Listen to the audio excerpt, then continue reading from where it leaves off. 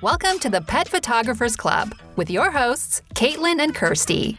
Tune in as experts share their insights to help grow your business with higher sales, creative marketing, and kick-ass business strategies. Now on to the show. Hello and welcome to the show. I'm Kirsty McConnell. And I'm Caitlin J. McCall.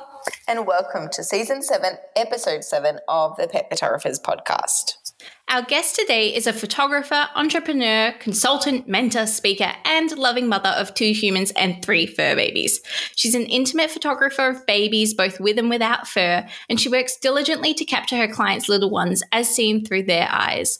Having successfully been in business since 2010, she spends her time behind the camera as well as in front of other photographers, helping them find their niche.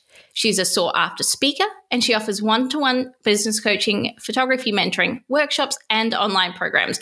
And we know that she is so excited to share business gold with you all today. It's Kim Hartz of Kim Hartz Photography. Welcome to the Pet Photographers Club, Kim.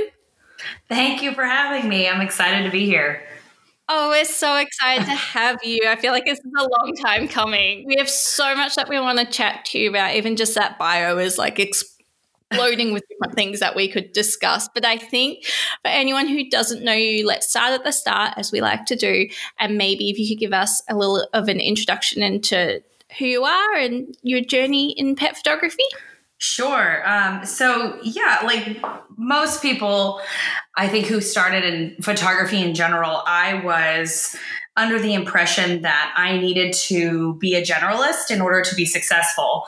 And well, in pre-photography, I was in real estate, totally different, and wasn't super happy. So I was like, you know what, I'm going to do something that I really enjoy. And I'd always loved photography. So I went back to it, and I knew I wanted to run my own business one day as well. But I started out photographing everything from weddings to boudoir, which I thought I was going to be a boudoir photographer, which now it's like, oh, no.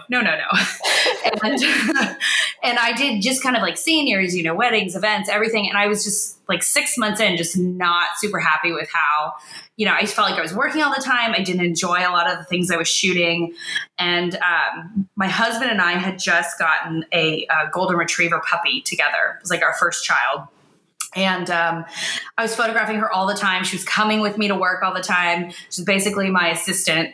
And I thought, I just love animals in general, but nobody in Houston either was really doing pet photography by itself at the time. Like there was maybe 4 other photographers, but they incorporated it more into family photography. So I started doing some research and realized that there was a real opportunity there for me to get a nice piece of that market that was just starting to come around. And I remember telling my family, I think I'm going to specialize in pet photography. And it was hysterical because I remember my dad saying, who in their right mind is going to pay to have their pet photographed? Sounds familiar. Right. And it's funny because, 10 years later, I've dropped off pretty much everything else. And the majority of my businesses are pets. And I love it. And it was definitely a lot of work in the beginning to really, because I had to rebrand my whole business. I really hit, pedal to the metal and went to every pet related thing I could do. I reached out to so many people. It was a lot of work, but I've come to the point where, I specialize in pets and I do this full time and it's a lot of fun and it's blossomed into other things. Like I love teaching. So I teach workshops now and I love just working with other photographers on this because being a pet photographer, I think some people think that it's not sustainable, which it very much is. Like any business, you just have to you go into all the things like branding and marketing and all these things that go into it. But it's really fulfilling. And I'm super happy I made the change because doing all that other stuff, I was like pulling teeth to do some of those other shoots. And then when a dog comes in the studio, it's like, oh, this is great. I just love it. Yeah. Oh, Kim, you just said a few things that I'd love to touch on quickly. Like, first of all, Sure. You said you went from real estate to photography and it's totally different. But actually, I can see some parallels there. I mean, being able to understand what the client wants and then obviously selling, which we do as photographers. I'm sure that you've carried on some skills from that previous career to this one. Yeah, I think that's probably true in that, I was actually talking to my husband about just the other day, we were talking to a couple about looking at houses. And when we were looking to buy a house, I can visualize, this is going to go here and that's here. And he can't visualize it all. And I think that is definitely something that translated over. It's you, right. It's a skill that kind of, I'm not sure if you can be taught. And so you can't, I don't think. You either can visualize it or you can't. Yeah. Yeah. And a big benefit for photographers. And then the other thing that you said was about how you started 10 years ago and in your area, there weren't specialist pet photographers. And today's photographers that are pet photographers that are just starting out, they don't have to create this new market, which I think it's cool for them, but it's also really tricky because there's a lot of competition. But yeah, I loved the opportunity of really like creating this, thing just exactly how I wanted it to be. Cause like I looked at things like there were people who were photographing only on location. I knew I wanted to do studio because of limitations of like the weather where I live. I love lighting. And like, if I go on location, I always have a light with me, regardless, if the light's beautiful, just in case. And I like that control, but I love the studio look. And so I knew that's what I wanted to do, and nobody was really doing it either. Mm-hmm. So can you talk to us about that then, Kim? When was it that you started shooting studio there? 10 years ago?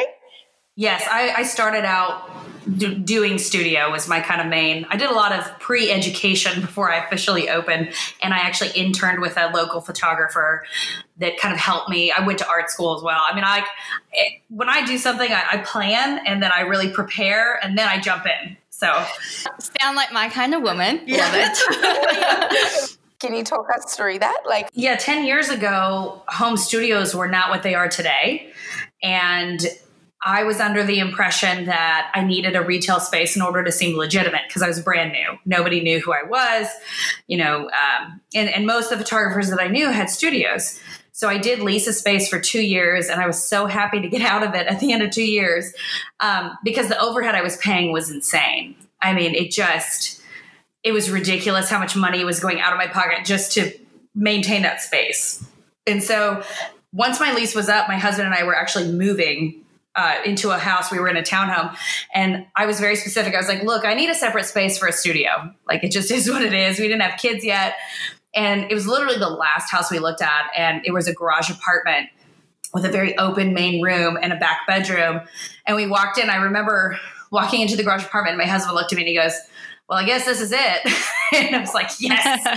So and the house is great too, don't get me wrong, but I moved to a home studio 2 years in, and it made such a big difference, not only in the money I was keeping, but also I was still able to have that studio and that studio look and that place to shoot, because that was how my style, if you look at my website now, it's mainly studio, and that's just kind of how I've branded myself, and it just is my style. I love that look.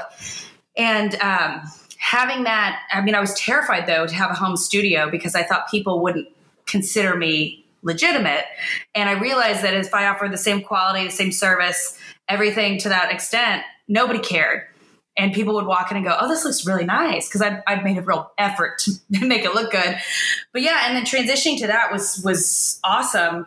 And still being able to do exactly what I was trying to do by renting a space and being able to shoot the same way. Small limitations, like it's not a huge room, but it works. I can still create everything I want to. And it's at my house too. I don't have to pay anything. It's great.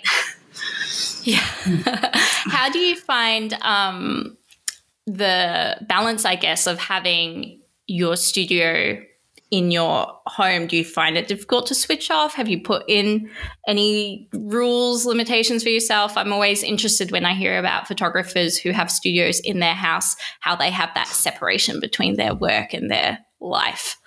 Sure. And I'm all about boundaries, and I've done a very good job of setting boundaries between my personal life and my business and studio policies, because in the beginning, I worked 7 days a week, all the time, evenings, weekends. I was always available, and I was miserable. I hated it. So my studio is such that it isn't in my actual home. It's actually a separate garage apartment. So it's nice because I basically walk out my back door, up a staircase and I'm in my studio.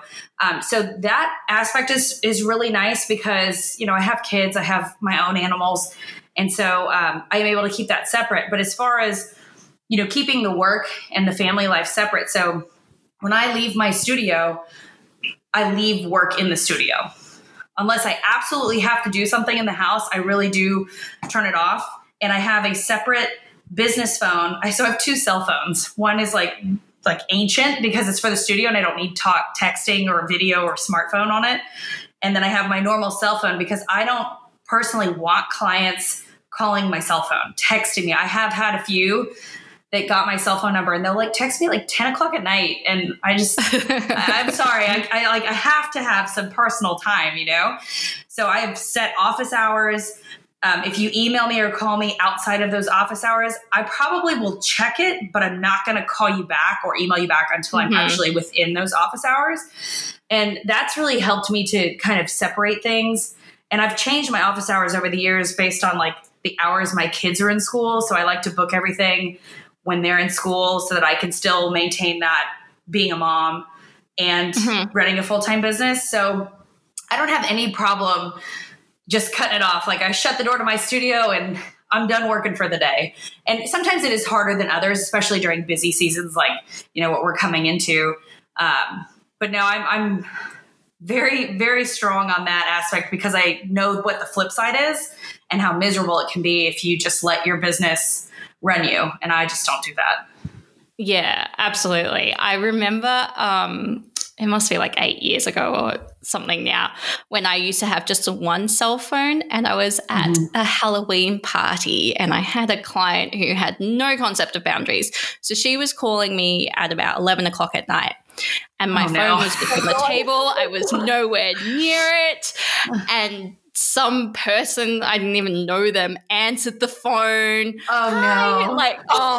And I just was mortified, especially this was, I was only a few years into my business and I was trying really hard to seem so professional. And then this drunken person had answered my phone and I was well, that's it. I need 2 separate phones. Yeah. Well, who calls you at 11 at night? I mean, I know, right? I mean, this woman had no concept of boundaries. No, but a lot of people don't. And that's the thing. It's oh my gosh. And that's why I have the 2 phones. Some people think I'm nuts, but I'm no, because I want my personal cell phone to be my personal cell phone. I don't want clients texting and calling me. No, I totally agree. I think I wanted to dive back into what you were saying about, the fear of whether or not people are going to take you seriously, which I think a lot of pet photographers wrestle with that fear, especially when they're first starting out. But I imagine that a large part of mitigating that and making sure your clients knew what to expect and were impressed from the start came down to your branding. You're kind of the branding queen. So did you have anything that you were doing right from the start? You had mentioned that you rebranded anyway when you moved to pets. So what did that sort of branding look like when you were first starting out versus today? Right. So I'm constantly working on branding, always on the back end. And when I rebranded 6 months in, basically, I had to change everything in that I had to change my messaging because I was no longer a generalist. I had to change, the fun stuff that everybody thinks, I always like to clarify that branding doesn't mean getting a new logo. That's part of it. But it's the message that you put out to clients to get that perfect client to come to you. It's all about how that relationship that you're building and how they feel about you and that trust that you build. So starting out, doing the branding at 6 months in, I had to really think about how people felt about their pets, that relationship. And when I thought about it, I would use things that help you personally, like my own relationship with my golden retriever that we had just gotten. It's literally our child with fur. And that's where the babies with and without fur comes from. And that came later though. But people can relate to that. And then one of the biggest things, so figuring out that relationship and how to speak to your clients about it. So I started that 6 months in, but as I said, I've worked on my branding since. I mean, I worked with a branding coach a few years ago that really helped me fine tune everything. And I had to do homework, like reaching out to my best clients and asking them why they loved me, which was really tough. How do you say to somebody, you know, hey, can we set up a call because I have to ask you why you love me?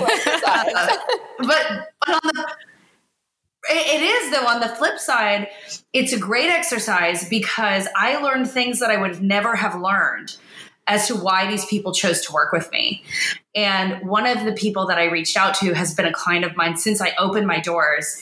And they have come to me every single year since for updated portraits of they have 2 golden retrievers where they actually had a golden retriever that they lost.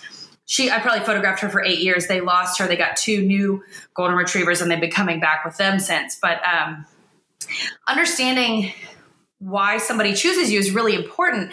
And if you don't ask the question, and it's a hard one to ask, like I don't have a problem talking to people, but asking somebody that question, it's like, oh my gosh, this is so embarrassing. But I found out things like, for example, the lady with the golden retriever, I said, so, you know, why did you choose me? Why did you love me, so to speak? And she said, well, when we first met you, we walked into your studio, and when you met her dog's name was Marshmallow Diddly Fluff. And she was a really cute golden. And she said to me, she goes, you never referred to her as it. You referred to her by her name or you called her she. And to me, that was completely normal. Like that just seemed like common sense, I guess. But to a person that, I guess this is their whole life, you know, this is their baby, a lot of people don't understand that. And so she also said that I never judged the relationship she had with her dog. And I wouldn't, because I understand that relationship. And I think a lot of pet photographers do, but it's understanding the little nuances of things like that. And how can you put that into your messaging so that people, when they see you and your site and what you put out there, they realize, oh, they get it. I'm going to go to them. You know, not only do you have great images and, you know, provide the experience and the customer service and all that good stuff, but understanding that connection is super important, especially for pet photographers, because having a judgment-free zone, because we do love our pets. Like I have 2 kids and I have 2 dogs and they're all my kids. You know, it's funny because when I was pregnant with my daughter, Wilhelmina, I had so many people ask me, well, what are you going to do with Abby, who is our golden retriever, when your daughter arrives? And I said, keep her, you know, I don't know. What kind of a question is that? And I got asked it a lot because there were people that did not understand the relationship. And so one of the things that I put on my website, under my about page, it's not so much anything I've like honors or awards or anything like that. It's more about who I am as a person, because I found that people connecting with me on a personal level are more likely to call me to be their photographer because they feel like they can trust me and they know me. And one of the things on there is when my daughter arrived, my golden retriever didn't become the family pet. She became a big sister, something along those lines. And that's really how I felt and how I feel. But I think making that connection is super important to your branding. And now that there are so many photographers out there and we're all doing something maybe not exactly the same, but similar, really putting yourself into your branding is becoming more and more important. Because if people are looking for a pet photographer and they see images that are all kind of similar, they're going to check the actual photographer out. Which one am I going to want to work with more? And so I've done a lot of, and I'm a very private person too, for the most part. So putting some of those beliefs and kind of guilty pleasures on my about page was tough. But it's funny because one of them is like, I love mascara and I have like 20 in my makeup drawer, like a few in my bag, which is true. I love mascara. If it's new, I have to try it. And I had a client come in for a planning session and talk to me for like half an hour about mascara. And then she's like, great, well, when can we book? I mean, you know, so it's just making those personal connections is really important. I get quite a few Harry Potter geeks hire me, and I'm sure it's because I talk about that. I think what you touched on there about the importance of really understanding pet parents as a pet photographer, which I feel like a lot of a lot of us kind of forget that actually is our superpower. I've had clients who have had previous sessions with photographers who are more like generalist photographers. They've tacked on pets because it's the new thing, blah, blah, blah, rather than they've become pet photographers because of love of the craft.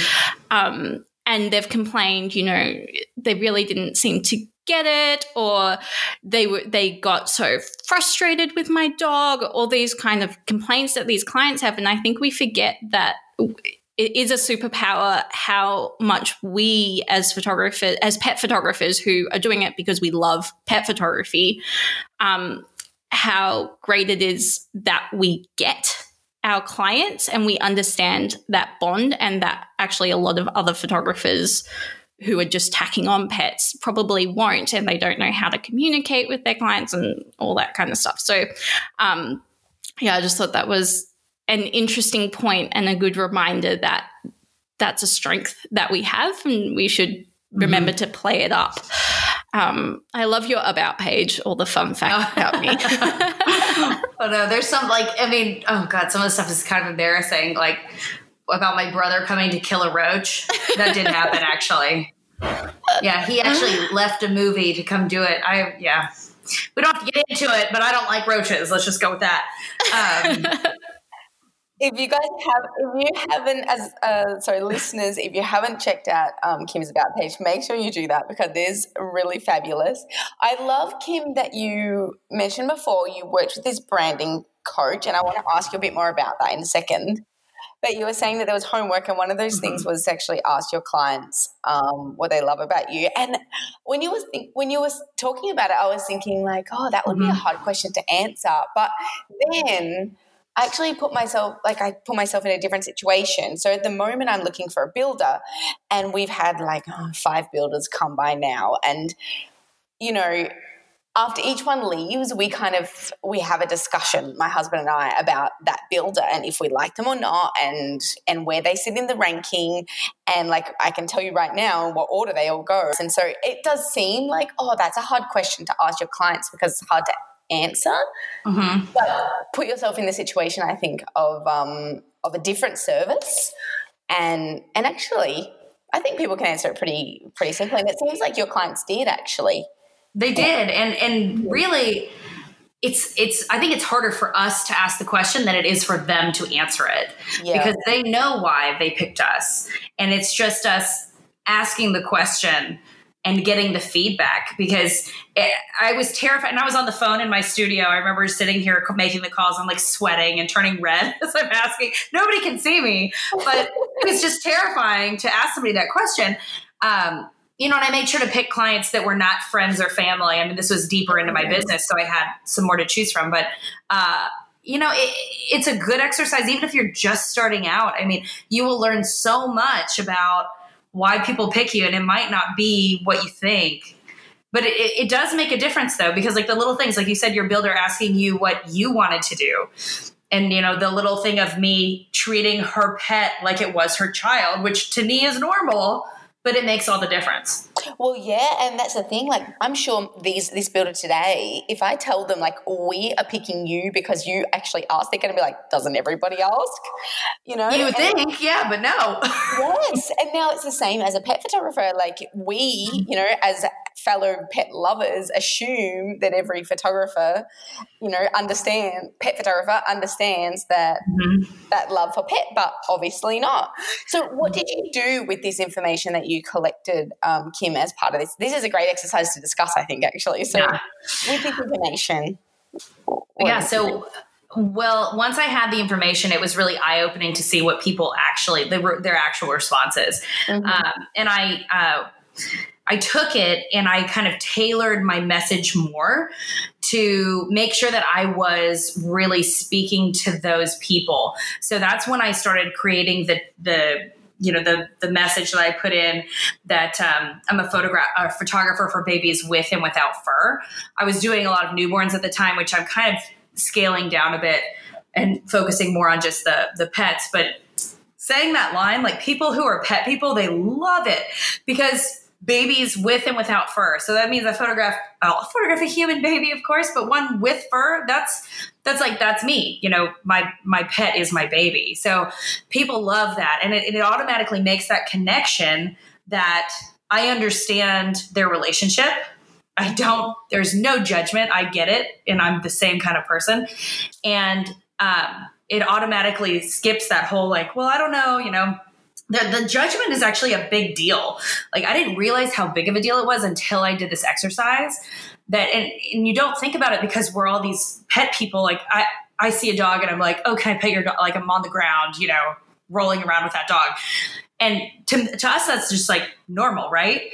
But it's not to everybody. So yeah. Actually, as you say this, Kim, I'm thinking like about a bunch of clients over the years who have, and this is just a few that actually mention it, that have said like, oh, I'm not a crazy dog mom, or do my friends think I'm a crazy dog mom, things like that. And I turn around and say, well, like, so what if they do? Like I breed pets for a living. I must be the ultimate crazy dog mom. It's funny. I mean, I've had somebody once say, well, I don't want to create a shrine to my dog. I'm like, why not? What do you mean? Why not? Oh, I know. It's so funny. And I think my goal when people, if they don't know me or they haven't been referred to me and they just go to my website, my goal is to make it very easy for them to see exactly what I do and to understand upfront that I understand their relationship and I'm totally cool with it because I have the same relationship with my pets. And I think that exercise really helped me to really hone and tailor that message, which really helps people to, contact me quicker and realize, okay, I want to work with her because she gets it. Mm-hmm. And also we're talking back about, some people that add in pets, and they don't really understand how to work with them. And one of the things that I always tell people when I'm teaching or people are wanting to get into pet photography, the first thing is, well, you actually have to like pets because I've ran into so many people that think that they're just going to add it on and it's going to be this big booming, extra product line for them. I'm like, if you don't have the patience or the love of pets, it's going to be awful. Like, and I feel like people will see it too. Like, it makes a big difference because I get told all the time after a session, oh my gosh, you're so patient. And to me, that's just, I know how to work with animals, as I'm sure y'all do too. You can't force anything and you have to take breaks and being patient is part of the process. And I'm happy to be patient with any pet, if the result is, they have happy parents. So it's definitely something that I feel like you can't really teach. You kind of just have to be that crazy pet lady, as you were saying, and just love them. Yeah. So can you tell us a bit more about working with this branding coach? Because it's something very specific. Well, so I didn't go with this generalist business coach because I am probably, I don't know if I'm one of the few, but I love the business side of things. And I've always loved the business side of things. And I've worked very hard to make sure that everything lines up the way it should. All my numbers are where they should be. I constantly work to bring down my cost of goods sold and expenses and things like that. So I knew that side was totally fine. And I continue on a daily basis. I check my numbers. I'm one of those weird people that love it. But with the branding, I remember I'm trying to think when I actually did this. It's been several years. But I was at Imaging USA, PPA's big convention, and I remember going to see a boudoir photographer speak. And I can't remember why, because I know I wasn't doing boudoir photography. I think I went with a friend maybe to this platform. And she had a very specific, very honed message that was, you heard it and you were like, okay, either I love you or you're just not for me, which is basically what you want your brand to say. You want it to be polarizing in a way that brings in the people you want and deflects the people you don't. And I just remember thinking, God, that's so good. And then she mentioned the person that she had worked with. And so I remember writing his name down and thinking, well, this could only be helpful to me because it was at the time where a lot more pet photographers were coming around and it was getting harder and harder to get those clients that I wanted because there was a lot of competition and I'm definitely not the cheapest game in town. I don't know if I'm the most expensive either now, but I wanted to really make it easy for my clients to realize that I was the right photographer or that I wasn't. I'm very much of the belief that there is enough work out there for everybody, and my style is not going to be perfect for everybody. And I'm okay with not getting a job because it's not the right one. And I wanted to attract more people that were right for my business and were willing to spend the money. So I really kind of hemmed and hawed over it because it was a intense, like six month program, maybe, or maybe it was a year. And you had monthly meetings with this guy. And then there was an actual in-person workshop, and it was very intense, but the end goal was to really separate myself. And once I put the new messaging in place after this was all done, and he helped me a lot to change, the way I said things to clients. It helped me come up with the description of my work, which is intimate, bold, and playful, which looking at it now, it makes total sense. But coming up, like, you're so close to your work, it's so hard to make that distinction. It's kind of helpful sometimes to get somebody that's completely a third party, not invested in your business at all, to help you. And I knew that that's where I could really grow my business, because I knew financially I was fine, but how could I differentiate myself enough to really pull in the clients that I knew were right for me? Because now, I can talk to somebody on the phone and be like, yeah, we're not a good fit. I don't say that right off the bat or anything, but in my head, I know that this isn't a good fit. And that really helped me to narrow that down. And it was amazing how many people were contacting me that were the right fit. So it was well worth it. I really want to chat more about how you are using your branding in this process of actively turning away clients and therefore being able to attract and convert the clients who really are a good fit for your business. I also want to dive into the wording, because you've mentioned being an intimate photographer a couple of times, and it's not a word that I hear a lot outside of like couples photography, I guess. So I want to chat about that. We have so much that we want to discuss about. We do have these interviews. We have part 1, which is going up on iTunes and all the good stuff. So let's save talking about the itty-gritty details of how you're attracting those clients and that wording for part 2. We'll wrap up part 1 now. I did want to mention to guys, as you can hear, Kim Hartz is, as I said, totally the branding queen, and she does have, a course, Brand Brilliantly. Highly also recommend her podcast. Now I've had a mind blank. What's your podcast name, Kim? Sorry. The Business Lens podcast. The Business Lens. I had a little blank too. You're like, oh, do I do a podcast? Yeah. It's like short snippets, guys. So as you've heard already, Kim is great at speaking all things business. So if you like listening to more business of photography podcasts, which you probably do if you're listening to us now, definitely recommend that. The rest of the links and everything will pop in the show notes. So it's thepetphotographersclub.com/podcast/0707 for season 7, episode 7. If you're a member of the club, you can continue listening to part 2 while we talk all about this branding and attracting these clients with Kim. It's in the member zone. And don't forget, if you're not a member yet, you can join us. It's only $10 a month. It includes loads of perks and bonus content, and it goes a long way to helping support this podcast and us making it. So you can head over to the Pet Photographers Club and find out more there. Thanks for listening to the Pet Photographers Club.